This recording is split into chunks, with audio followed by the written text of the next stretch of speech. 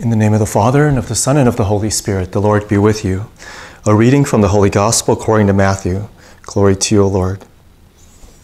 While Jesus was speaking to the crowds, his mother and his brothers appeared outside, wishing to speak with him. Someone told him, "Your mother and your brothers are standing outside, asking to speak with you." But he said in reply to the one who told him, "Who is my mother? Who are my brothers?" And stretching out his hand toward his disciples, he said, "Here are my mother and my brothers. For whoever does the will of my heavenly Father is my brother and sister and mother." The Gospel of the Lord. Praise to you, Lord Jesus Christ.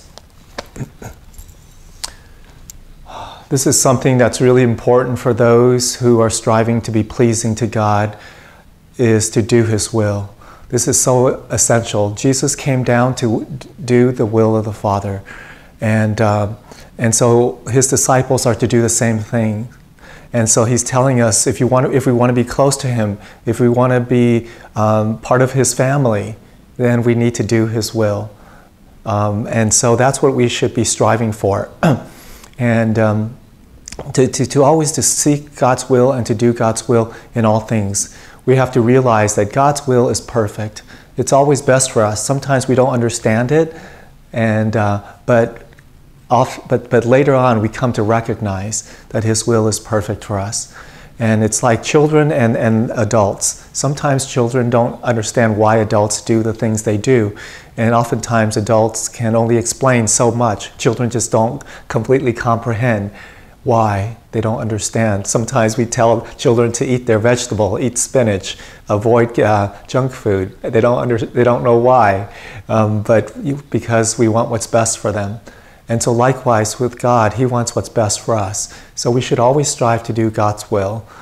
He is so much more superior to us, so much higher than us. His ways are so much better than ours. So we should always strive to do His will. And Mary does this.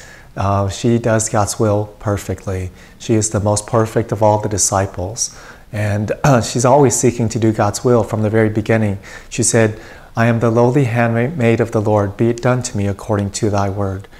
And so we imitate our Blessed Mother to do God's will in all things. That's why I wrote the book that I did. It's called The Imitation of Mary, Keys to Growth in Virtue and Grace. And in it, I outline 12 ways for us to imitate our Blessed Mother in doing God's will, in being His perfect disciple, in being pleasing to God, and in being holy and filled with grace. So let us pray. We thank you, Jesus, for reminding us that if we want to please you, if we want to be close to you, if we want to be part of your family, we are to do the will of God. This is so important that you taught us the Our Father, that we pray that God's will be done on earth as it is in heaven. Help us to always seek your will and to do your will in all things, knowing that your will is best for us. May Almighty God bless you, the Father, and the Son, and the Holy Spirit.